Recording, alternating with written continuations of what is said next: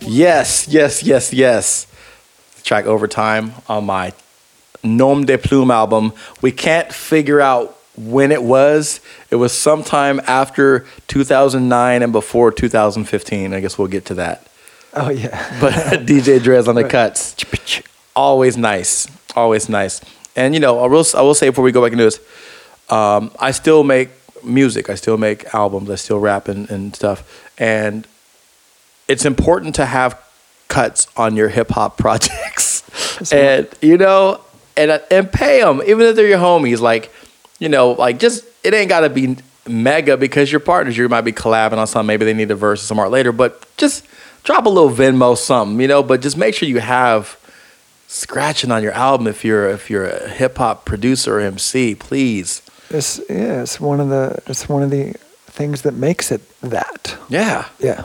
It's official. So we here at Art to Empire, we're talking about the relationship of art and business and how these people that we've been featuring on this podcast woven this into life. So one of the biggest things, the most challenging things that we face as artists is pricing.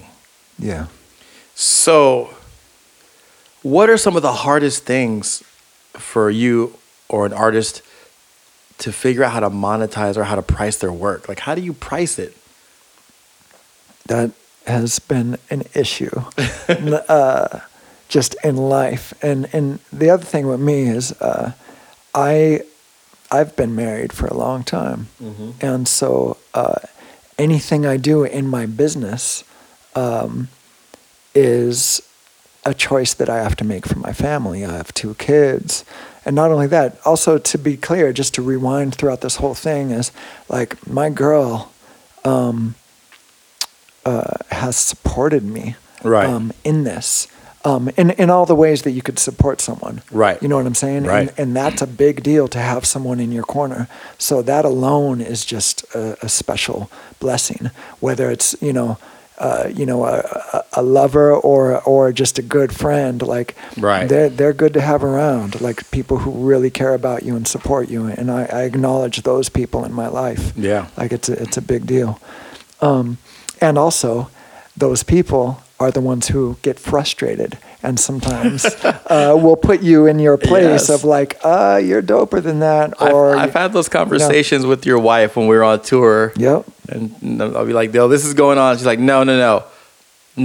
Have them talk to me because no, we're not doing that again. Yeah. And I'm like, okay, so should I pay you? Yeah. Exactly. Or whatever it is, but it's important, right? Because it's important. Yeah. Like that's one of the big things with me is I'll stick up for myself, right? But I pick my battles, right? Which means like I'm not a super jump to fight, jump to argue, right?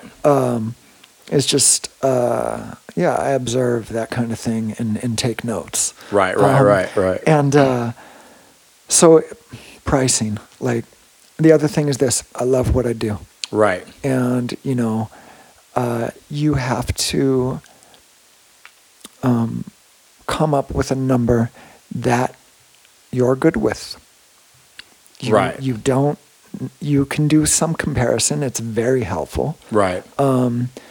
And at the same time, there's this like, there's you talk about tools. Like there's a handful of things that I live by. Or things that I try to live by, that I acknowledge in life and keep going back to. And one of those things is acknowledging, this is a quote from somebody, I don't even know who, but that comparison is the thief of joy. Yeah. And so you could learn a lot. And it could be useful. It could be very inspiring. Right. And that's not the type of comparison I'm talking about. I'm talking about jealousy or he's getting paid more. Right. Whatever. So you need to pick a price that you'll be happy with. Right. One that a price that you won't go under. Right. And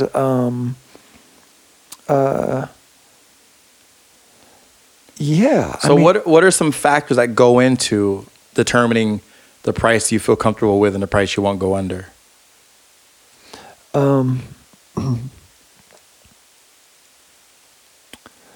I have a minimum, and that will be the minimum if I don't know the person.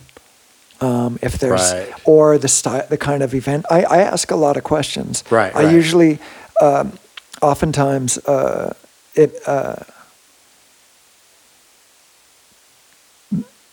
someone may contact me through social media, email, whatever. Like there's various ways, and sorry, I'm really being thrown off. Can you edit this? Okay. Nope, not gonna edit it. Oh, you're not real gonna edit raw. Oh, word. Okay, like I appreciate that. Yeah, we ain't editing it. Yeah. No, it's because I'm thinking about something else, and then I'm hearing the squeak in the background. Live elements, man. Live and also rounds. I'm observing what I'm saying. You know what I mean? I don't know who's going to listen to this. I will still do events for free. Right. Like things for good causes. So what predicates a free show versus like max pay show? Oh, okay.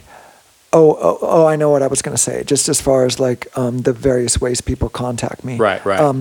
I always still, like, I require a phone call also. Right. I want to hear the vibration of this person, where they're coming from, and usually, reading text. Right. Helvetica doesn't always share the... No, it doesn't. So I need to know where they're coming from. And not to say that will change the price. I'm just saying, like, I get more from that. I have more of an understanding because... Again, we're talking about art. Right. Art is not always something that can be read about. So I have a cost that is a minimum, and that along with that is all travel and hotel, lodging, whatever. Right.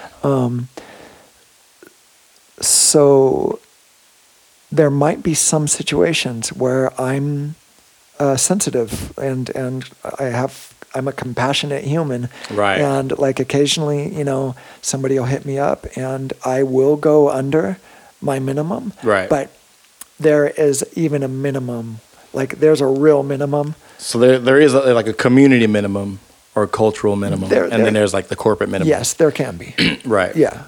And it's not set, like you don't have a chart. Yeah, it's not a set of internal equation of like who they are, what it's about, where it is, how big it is, how many people. Yeah, I ask all you got to know all those, like. I think that's huge. Like asking lots of questions to the potential client to help you spatially understand what you're getting into, what the scale is. Yeah, not only that, but the other thing is this, that I have to acknowledge about myself is I've been doing it a long time. Right. And that. Oftentimes, like there's simply for the knowledge that I give someone over the phone, like there's people who charge, there's consultants who charge for event consultant that I am helping them with by having that conversation. And I'm not even charging for that. Right. But I have that experience. Right. So yeah, it does vary sometimes, but ultimately there is a minimum. And I mean, I'm not going to say what it is. Yeah. But, I mean, it flex, Yeah, and it's not crazy, and it's not nothing either. But you're aware of it. Like you are aware of. Yeah. Right. Yeah. I mean, I think all those tools that you just spoke about is like you've found ways to gather information to help you understand, and then based upon what you've learned, then you automatically almost have this like calculation of numbers that's going on while you're asking questions. It's moving it up, it's moving it down. Yeah. It's moving it. So what were some of the biggest mistakes that you have made in pricing over your career? I mean, the biggest one is just charging too low for so many years because I love it. And not only that, but I'm not like, I know how to follow, and I am inspired by many people and things and art in life. Right. With that being said, I'm not, though I know how to follow, or I'm not a follower. Right. Well, it's a team player, it sounds like. Yeah. I'm down to be a part of the band. I don't need to be the lead. Yeah. Like it's all good. I'm more than comfortable and very happy to support people. Right. Whether it's, an MC, a band, or a yoga teacher. Right. Like across the board. And with that being said, I am not a follower. Right. I've stepped into a lot of places that no DJ ever has before. Right. And with that, there needs to be, or I acknowledge that there has needed to be other forms of paying dues or repaying dues because it's a new situation or whatever. It's a new lane. Like I've been on many stages that have never had a DJ or something where like you're plugging in or what they think of as electronic. Right. You know what I mean? Right. Yeah. Yeah. Yeah. I mean, it's a good answer. Just now you said one of the biggest mistakes would be underpricing. Mm-hmm. Have you ever made the mistake, or is there even a possibility of overpricing? There's been like a couple times where they didn't have the power. They didn't know how much, like working with a new promoter, for instance, it would be a situation like this. Right. Working with a new promoter that just think, oh, it's you. Like they're going to, people, like everyone here loves you and they're going to show up. The world, everybody who ever liked you is going to show up. Yeah. Right. They don't realize the work that they have to do. Right. Like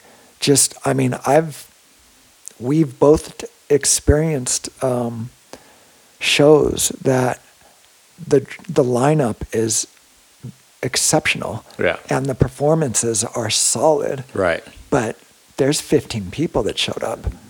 And, Yep. And that is what it is. Yeah. Like, it's very humbling to be in a place that holds, 500 people and you got 22 people there. Yeah. You know what I mean? Yeah. Like, these things happen, guys, everyone out there listening. And no matter who it is. Yeah. And then later you hear, what? You were in whatever, random Maine, and I didn't know about it. It's just like, the guy said he did his job, or whatever. And that just is what it is. Yeah. So there's times where you feel bad, like, oh, like I know you didn't make your money. Right. With that being said, I did my job. Right. Period. Because when I'm hired for something, like, I'm all in. I'm showing up and I'm doing my shit for real. Right. If there's 5 people in the crowd or whatever, or 5,000, you're going to do 5,000 full show. Yeah. And it's maybe I'll have some promoters this episode. I mean, this season, because like I occupy artist, tour manager, promoter, booking agent, and I think part of my secret sauce is I understand the artist's perspective and how they value. And I also understand the promoters, how they perspective and how they value. And my goal is to get them to be kind of more kumbaya so we can all keep doing this longer. Word. So I've had to explain to some artists, like, these promoters, you want them to be around for a long time. So if they're good to you, work with them so that you can, one show for 10 racks where he loses his ass and he's not in business anymore is not as good as 15 shows over 5 years at $3,000. Exactly. So to speak. Straight up. And so and with that being said, you really need to weigh it out and understand.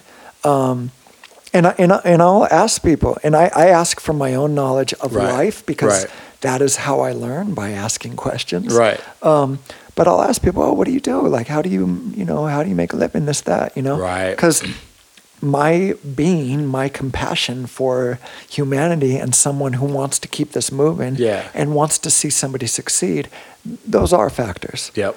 Oftentimes it's like, the other thing is what it took for me to get here. And what I mean is not only all the pre-business stuff that we had to talk about and do, but making sure that my equipment is all up to date and in full working order, making sure that I have childcare, all the flights, things like, there's real life adult stuff. And a lot of times I can't give them a deal. Like, I am showing up in full for you. You need to show up in full for me by promoting this and getting people there. Do your part. I'm doing my job. Yeah.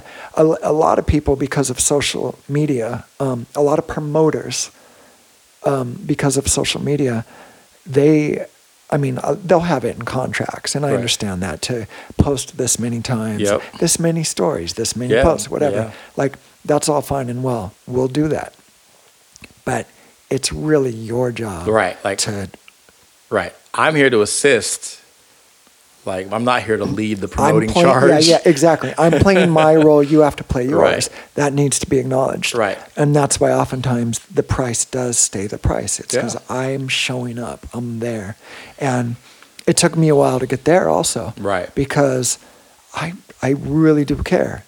And like, I see the lives that people live because I'm living it. Like, I know about struggle. I know about all the life stuff. Yeah. And all the and I think, like, you know,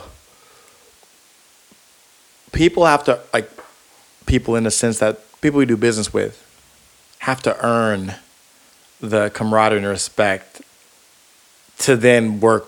Like, maybe we'll give them a deal here and there. Like, if we've done business for years, that's a whole other story. Yeah, but you know, but there's earn the same way it's earned on our end. Like, we've done a good job long enough to where that promoter wants to keep working with us. Exactly. So it's a relationship thing. I try to help remind people that it's a symbiotic thing. Like, for the culture to work, we need artists, we need tour managers, merch guys, DJs, promoters, all of this stuff. Yeah. So if any one of them is feeling like they're being taken for granted, for too long, one goes away, it's a whole different energy, versus it being like a football game where, like, the promoter is the defense and the artist is the offense, and the whole goal is to score. Yeah. Yeah. Give her to, who cares about the promoter, you know? Yeah. So I think this is just a little side note. I think that givers, by nature, I'm a giver. Right. By nature, I think you're a giver. Yes. You know, and the way people lose us is by burnout. Yep. And it's just like, if you just keep asking, and there's never give and acknowledgement. Yep. Like, so I think that's also something just crucial. Just whether you're running your team in your high-rise, whatever business that is, or you're running a band, to acknowledge the people that, especially the givers, the one who find pleasure in giving and who bring value to your business, to really acknowledge that, because a lot of people you're working with are just there for the dollar. Yep. And anyway, it's a big deal. But, you know, it's a good transition too. My wife's reading a book about burnout. You know, and it talks about one of the biggest things that creates burnout in your workforce is lack of gratitude, lack of acknowledgement, lack of appreciation. Sometimes acknowledging they're doing a good job and you really appreciate their work will get you through a time when maybe you can't make payroll. Straight up. Or you got burned on a show and you can't pay everybody what you thought. But if you're like, it goes such a long way and it's so overlooked because we've all experienced it. So you're talking about, you know, being a giver and just our styles, and this leads into it. So both of us started our entrepreneurship, Art to Empire stuff, and Lane being of service to specific other people to where we were part of their team for long periods of time. And we're a lot alike in the sense that if I get burned, I'm not going to yell, I'm not going to scream, I'm just going to withdraw energy and go somewhere else. And then now they don't have access to me the way they used to. And I used to get guff in my early days because some of the artists that I managed would tell me I'm not hard enough. I don't yell enough. The other people don't respect me because I'm not in their face. And I would say I'm not that manager. If they burn me, great. I'll just never mess with them again. That's how I do it. Straight up. So, you know, that reality that it's time to make that transition.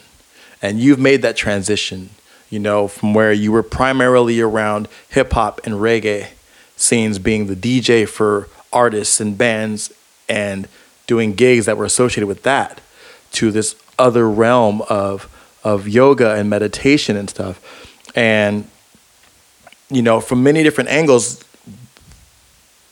only social media tells us what it tells us. It doesn't tell us how or why or when. So a lot of people have all types of crazy assumptions of, like, who's Drez now? What is really going on? And I wanted to give you a platform both now. Let's go into it. Like, why did you make that transition on personally and business-wise?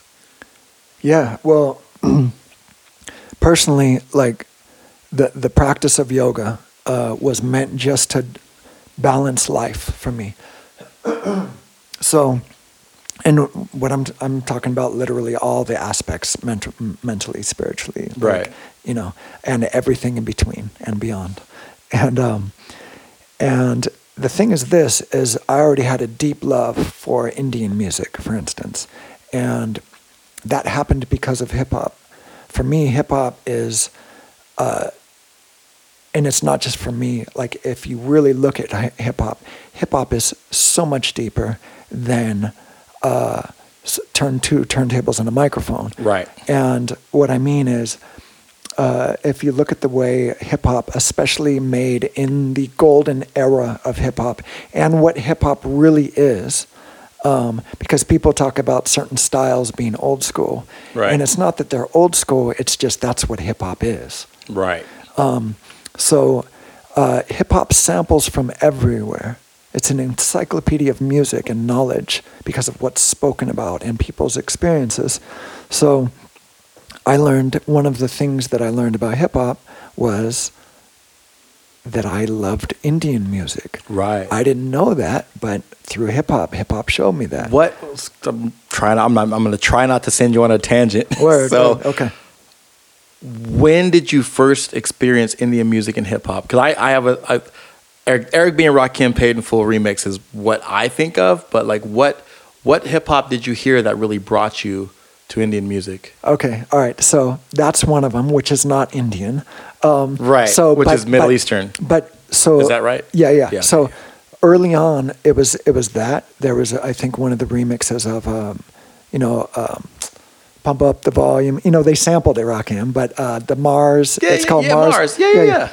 There's I think probably some Arabic samples in there. Yeah. You know, I would try to sing it right now and completely just ruin it, so I won't. But yeah. So, but those samples were some of the beginning. Like right. I get the chills thinking about it. Like, also just like the hearing the call to prayer. Mm-hmm. Like I'm trying to think what song. I don't know if it was Brand Nubian or whatever. But is that Allahu Akbar on the Allah? I'm like that first. It's beautiful. Like I am drawn to that sound. Right. I think of it as like a sound of the East. Mm-hmm. And it's not just it's not specific to the Arab worlds or to Egypt. Like it goes throughout Asia and Africa, different parts of Africa. Including places like Ethiopia and Eritrea but not only that, into South America, like even like people like the most popular that people would know of was like the Gypsy Kings, where it's not limited by the Western notation. The notes bend and the scales are different, and so I was just really drawn to that sound, and so. It's not just Indian music, but that whole thing. It's like you said, Call to the East is a really great way to envelope all of it without disrespecting. That's my best way to say it. Right. And with that being said, there's songs that I started hearing like when I started practicing yoga in like the early 2000s. Right.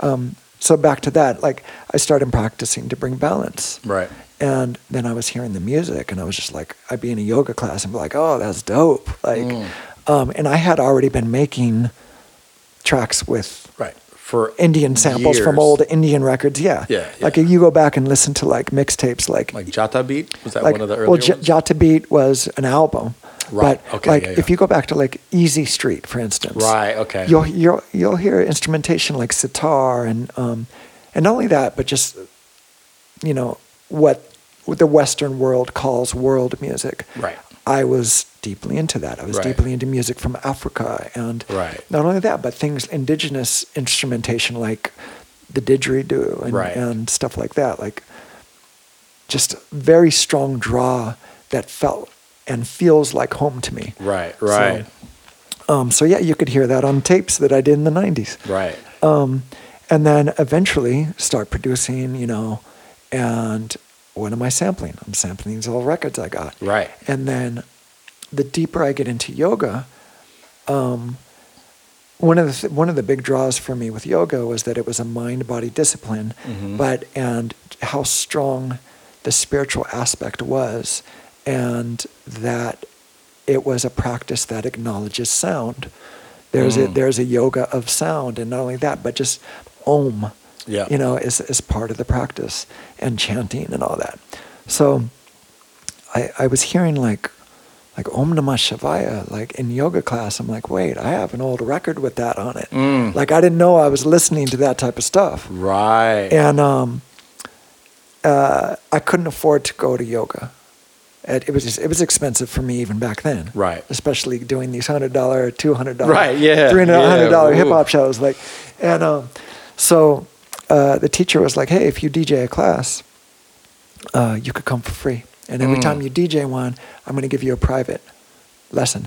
So the combination of that and me seeing myself sitting cross-legged with turntables, right, that was all around the same time. So it was a manifestation that was also, it was coming out of me, and it was also coming towards me from somewhere else. Right. And so I DJed my first yoga class. And what year was that? What range? I started practicing probably around 2001, 2002, maybe. Yeah. And then it was a couple years after that, I guess. Because I gave it some time. I really was going slow with the practice, and I wasn't just going to jump in. So by the time I DJ'd a yoga class, I had an understanding of that I'm actually holding space sonically. Right. And the respect was there. The respect was there, and also the knowledge of the arc of the class, and all that. And keep in mind, I'm still touring. Yeah, I mean, I'm looking at thinking 2001, like we did Cali Com in 2004, so we were around each other. Oh yeah, I was already practicing. Yeah. So 2000. I should have inquired before, man. My hip flexors and my whole vibe would have been different. But I remember having conversations with you back then. Yeah. Even we spoke about breath. We spoke about tantra, which a lot of people think a lot of people think is just as sexual, but it's not. Yep. The tantric practice, like hatha yoga, is part of tantra. And what the very simple, easy way to explain it is tantra is a way of living and acknowledging that you are in your body. Right. And you're on earth, and you're here to experience that. Right. And that's the very simple way. So hatha yoga, which is asana, which is the posture portion of yoga, is a tantric practice. Right. So, but you would remember me, probably see me sitting. Oh, dude, with my legs crossed in the car. I remember the stretches and the folds and just all the mudras and yeah. It's funny. I saw it, and I just tied it to just your call to consciousness, and it was through the music you selected before the show. The sounds that you chose for production, like, and that's what's so cool. Is like I always, when I came into really getting to know you, you were like, the wise big homie, and then every now and then you would crack some funny ass joke that would snap me out of it. That would remind me of the range. Like you don't lose goofy and silly and even sometimes crass as you attain more and more self-enlightenment. Yeah, and we were kind of running parallels from different places on that. And so it's really cool to see it.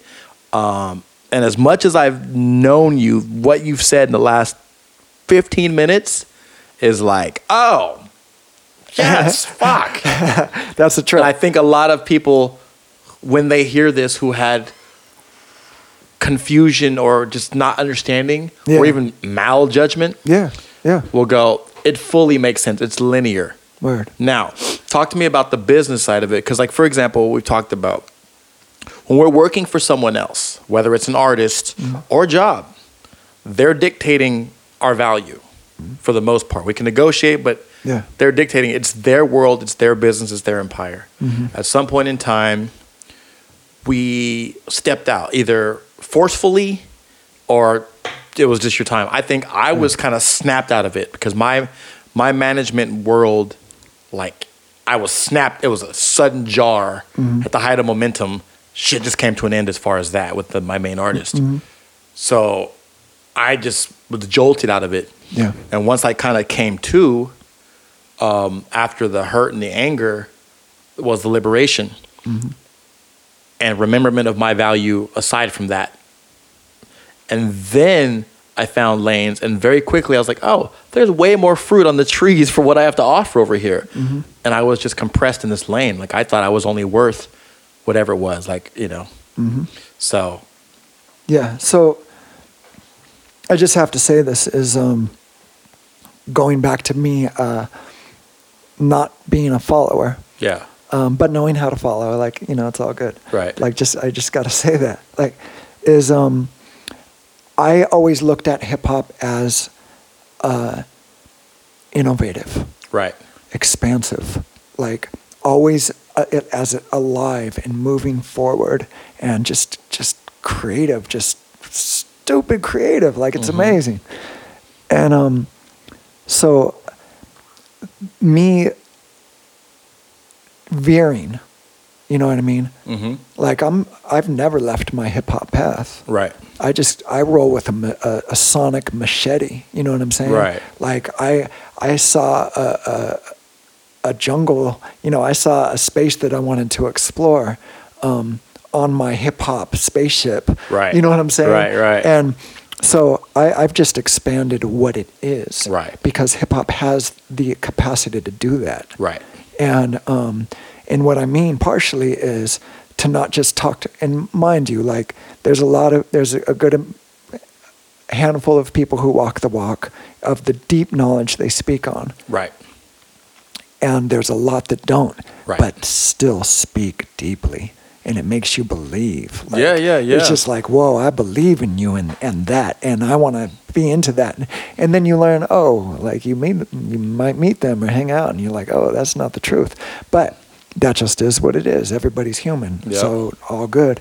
But for me, I want to actually walk on that path. Right. That's why I got my sonic machete to like, I want to go that way. Right. So I'm going to actually step into places where no one has ever stepped in with turntables before. Right. And so that's what I did. I've done that for hip hop. I've done that for me, and I'm a hip hopper. Right. Like, and I've done it through hip hop, whether hip hop realizes it or not. Right. You know what I'm saying? So, and that's as far as taking the that yoga, that mind-body discipline, and going deep into it. Right. Not just personally, but with my music also. Right. So that's what I've done, and it was natural evolution for me, but it also wasn't. That was not planned. It wasn't like I'm stepping away from hip hop. It is more like I am walking the path of hip hop with hip hop into this because I can. Right. And so. So there's that. Right. You know, as far as the business and I think it's beyond business. I think it's more of a creative thing in just the way we function in life. But I'll speak about it from a business side. There's a great quote, and it's something like, it's something like dream big or work for somebody who does. Right. And I wasn't necessarily thinking about that. But because of my own expansion and the change in hip hop that had happened and was happening, I am from the era that it is all one. When I started playing, like I'm DJing over here, I'm looking out at the room, there's circle, right. You know, groovers, you know, b-boys doing their thing. You know, some of the riders are hanging out over there. Right. You know, in their books.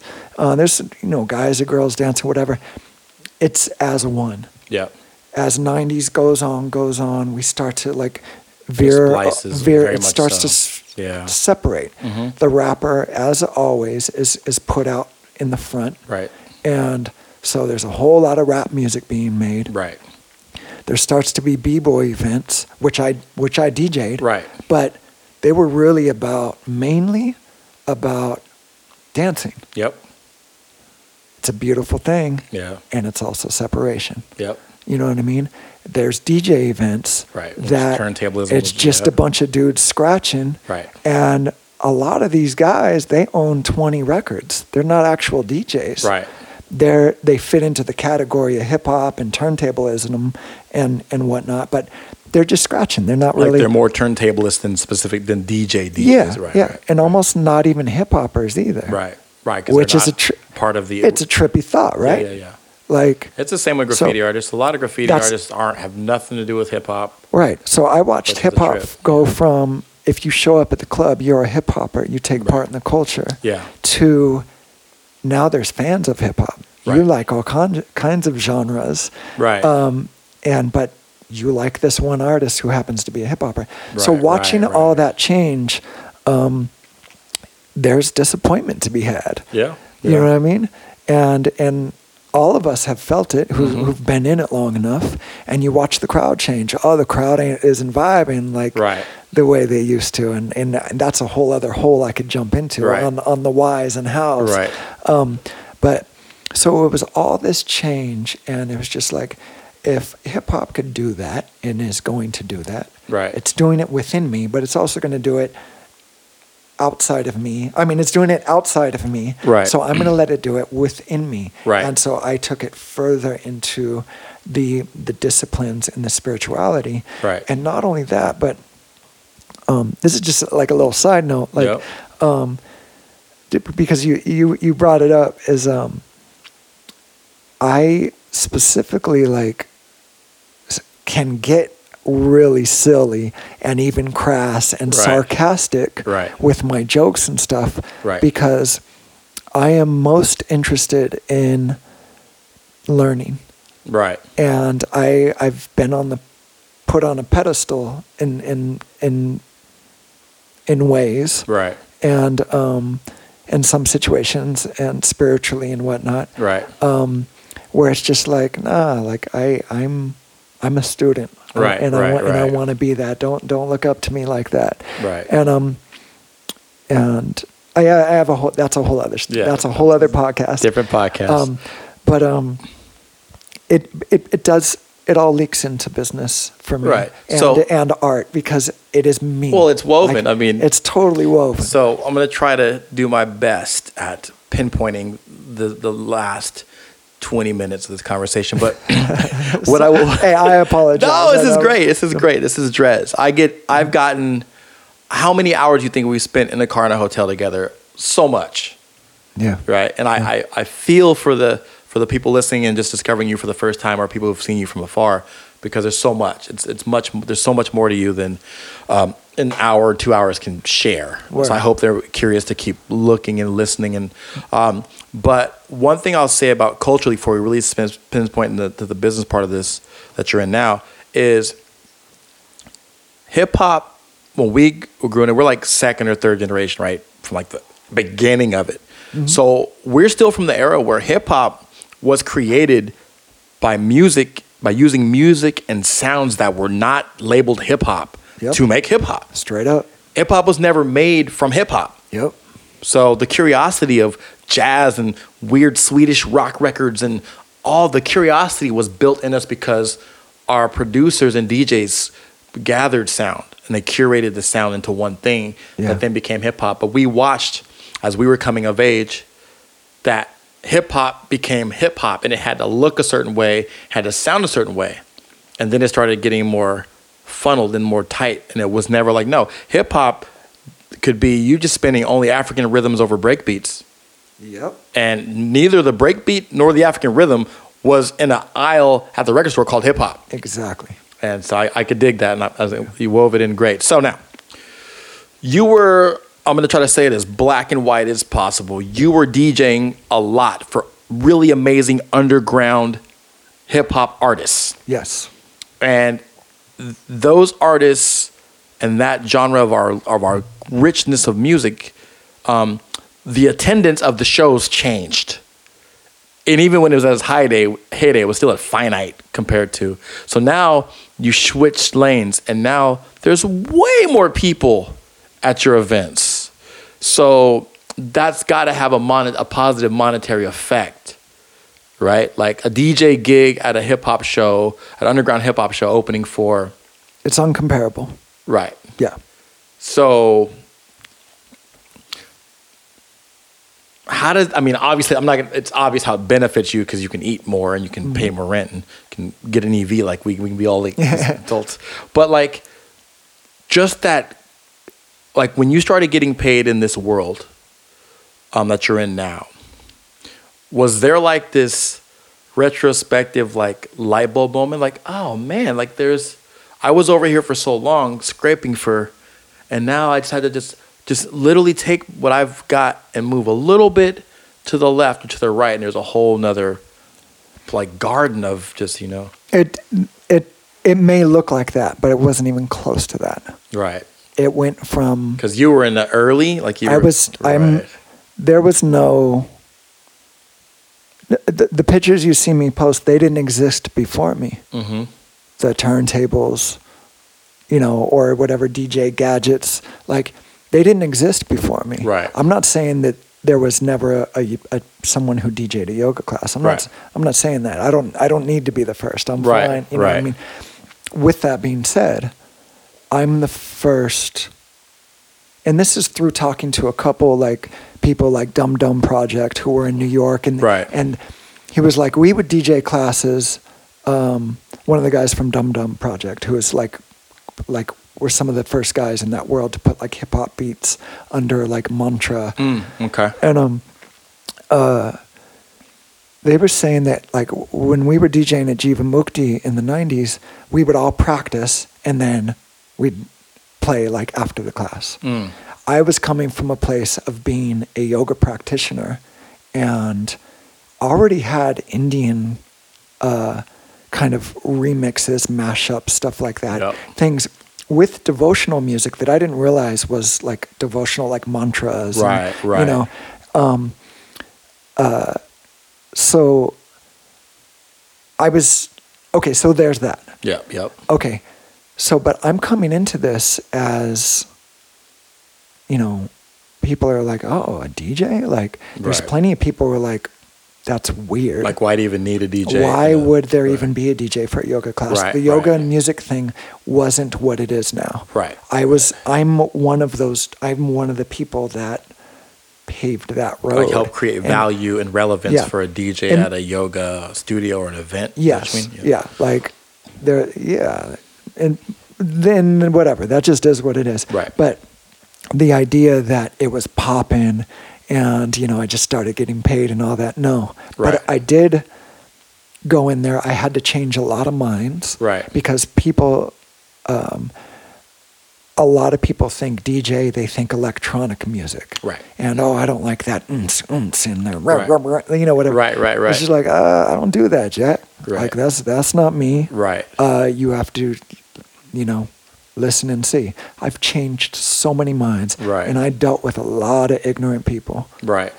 And it was, my wife explained this, Marty Nico, shout out, baby. She was like, we were talking about it, this is a couple years ago, she was like, it was a culture shock for you. She said, you might, and I did realize it at the time, but it's very different going from underground hip-hop world, clubs, all that, to now DJing one of the first studios that I ever played at. It was called Exhale. It's in Venice.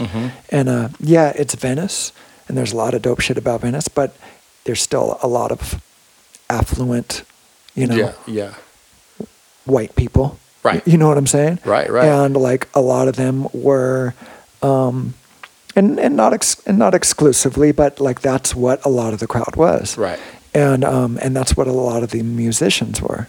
Right. And I just heard things different. I was coming from a different place, and I'm just like, I love the traditional Indian music and the other music, but like the new age kind of stuff, just it wasn't my thing. It felt watered down from my experience and from what I was into. Also spiritually, as a Rasta man who may have a little bit more understanding of the sadhu, which is, it's a very similar life the people. Sadhu and Rasta. Sadhu, yeah. Okay. And that's a whole other podcast. Yeah, so no, I mean, just sprinkle it in because it's important. I like it. But all this being said is I had to change a lot of minds, and there was a lot of ignorance wrapped up in it too. Just levels, which again, probably another podcast. Yeah, but so really quick, while you're saying that, you were telling me a story about a prominent figure who brought you in to possibly DJ their studio. Mm-hmm. And they were telling you that you were too deep. Mm-hmm. Yeah. So like, while you're explaining this, it's almost like that voice is telling you like, you're going into a place where you're way deeper with your appreciation, education, respect of the specifics of the culture, movement of the music and its involvement. So you might have to, because you're going to come across, okay. Yeah. All right. Yeah. It was interesting. So with my respect for the practice, the postures, the asana practice, plus the mantra, everything, and my strong desire to learn, I did a yoga teacher training myself and became certified and all that type of stuff. Again, all of this was just by natural evolution. Right. The plan, though, was, once I started doing it, is to do it well, to do it respectfully, do it well, right, and to not let people dumb down what I do, to make it known that I am here and you will experience me in a very lovely, nice way. That will be like, I'm here and I'm not, it's not a fad, it's not a trend. Right. I remember one of the first pieces, there was a magazine called Yoga Journal that was the top magazine for a yoga publication for years. They'd done a couple very small pieces, but one of them it was a little picture. Yeah. It was like, I think it was under trends. Right. There's a DJ DJing yoga in LA or whatever. Right. And it just even all of those words put together. Yeah, it was just like, it was just whatever. And now, over however many years later, like I'm still doing my thing. Right. But all that being said is, I stuck to it. I stuck to my guns. Right.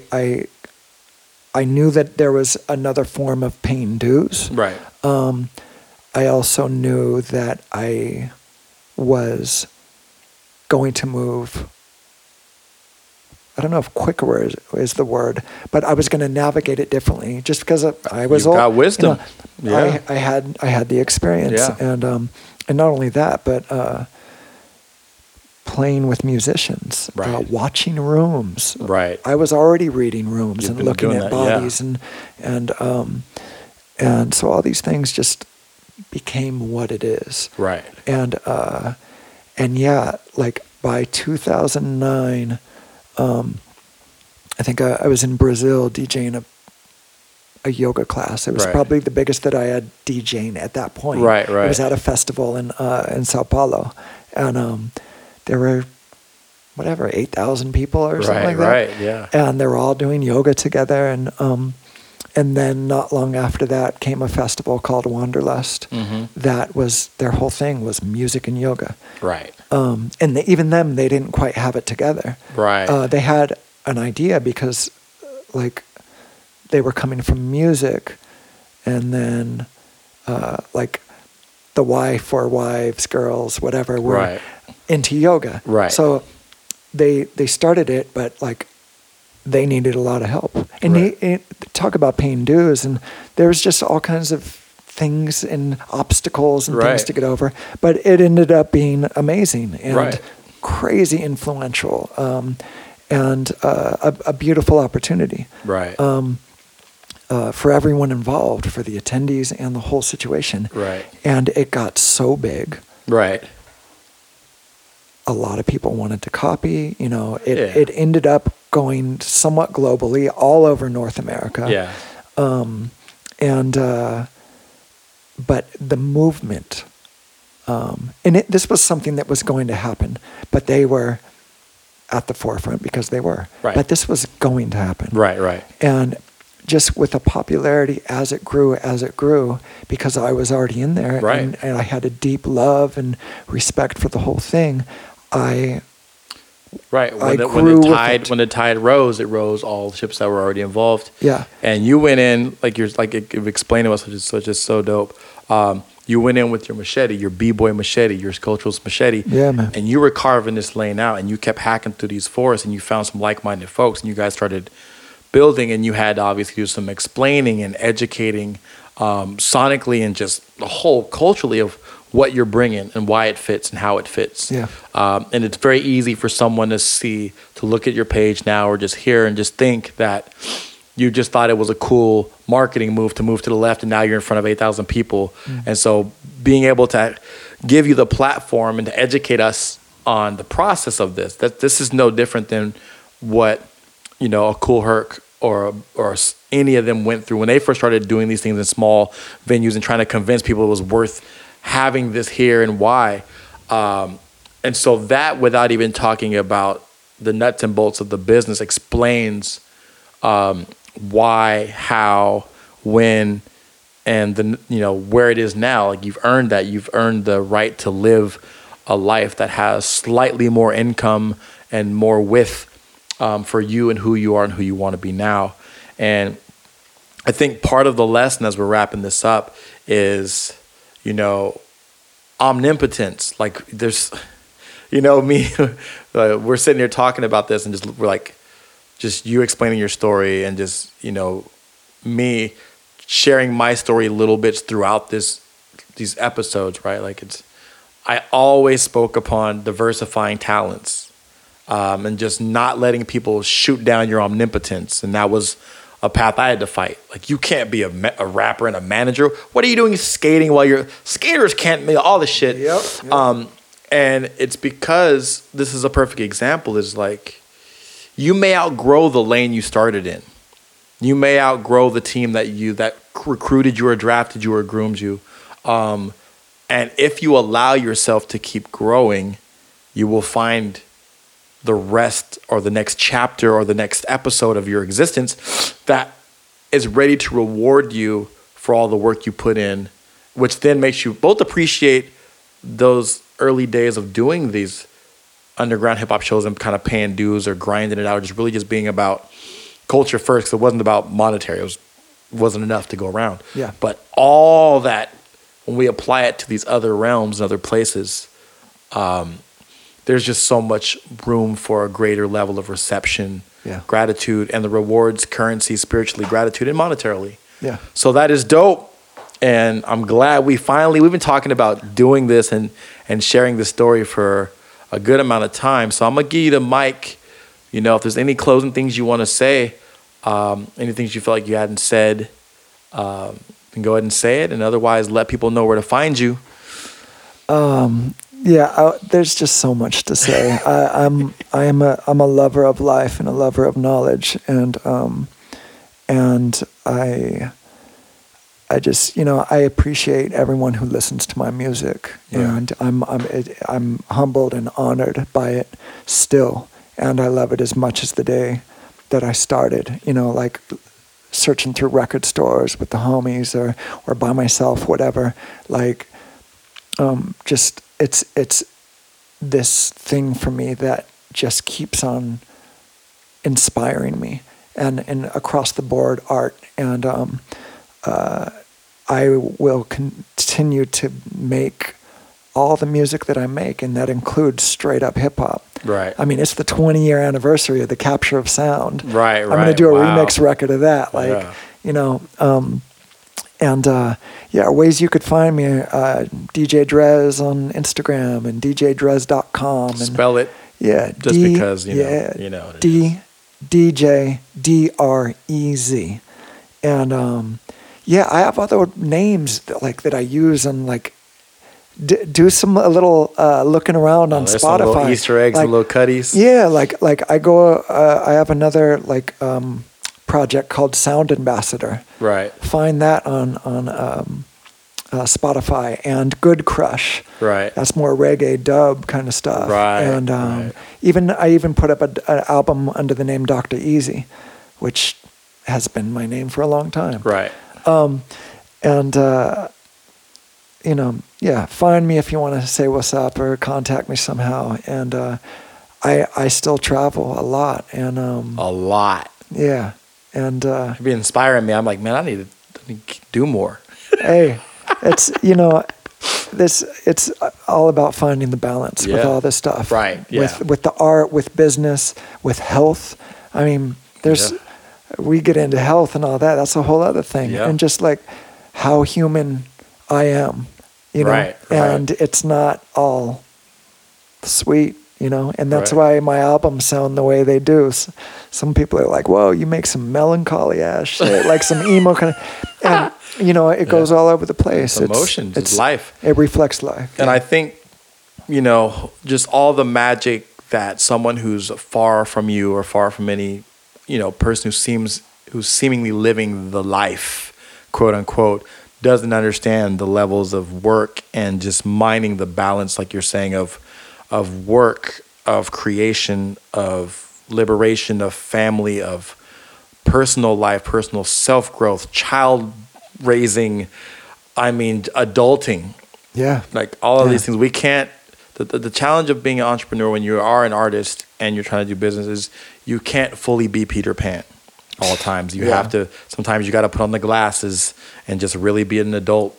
Straight up. And that balance is super important. And these episodes are people who have managed that balance because I want to share, you know, some of the edutainment in the gyms. I feel like we admire people for their art a lot more than we admire them for the diligence to navigate turning it into a viable career. There's so much to be said. And so I'm stoked. I'm glad you came out and did this. Man, when I start another podcast about culture and music, and I mean, you know, there's just so many, skateboarding, hip hop podcast. I know all that stuff, you know. So, but that's it, man. I really appreciate it. You are the first episode of Arts Empire Season 2. Can I say one thing? You can say 2 things. Okay, check this out. So he got this new Rick Rubin book sitting on the table here. Yeah. And I went through it, and I listened to the audiobook. I enjoy audiobooks. Yep. Anyway, he was talking about something about playing to play and playing to win. Right. And that's something that I live by, that I've never been competitive. Right. A little bit here and there, like, you know, for sure, but not like in the way that a lot of people are. Right. Even in skateboarding, like I don't even have my trophies anymore. Like I tossed them a long time ago. Right. But like, I play to play. I don't play to win. Right. Meaning I am here to experience it. Right. And like be up in it. And when it comes to art and business, I think there's such a thing as, oh my God. You know what? I'm going to stop talking because you know why? Because I'll go on and on. Yeah. But I do want to say this. Yeah, yeah. Sorry, I just cut myself up, guys. Another day, we'll see whatever. Yeah. If somebody asks a question, I want to say thank you for asking the questions that you ask and for seeing what I do. I think it's cool, and I've always appreciated the way you navigate the field. Yeah. And thank you. Yeah, and it's our responsibility as B-boys, hip-hop practitioners that as we expand to realms that would make our true hip-hop elders proud because we're taking it places where it was never before. Straight up. And then reciprocating that vibe, gratitude, education, each one teach one type stuff, and it's important. And man, that's what it is. Yeah, hip hop is not everything, and it also doesn't have boundaries. So whatever that means to you, take that with you. Art to empire, baby. Turn that art into an empire. Do it. I turned my art into an empire.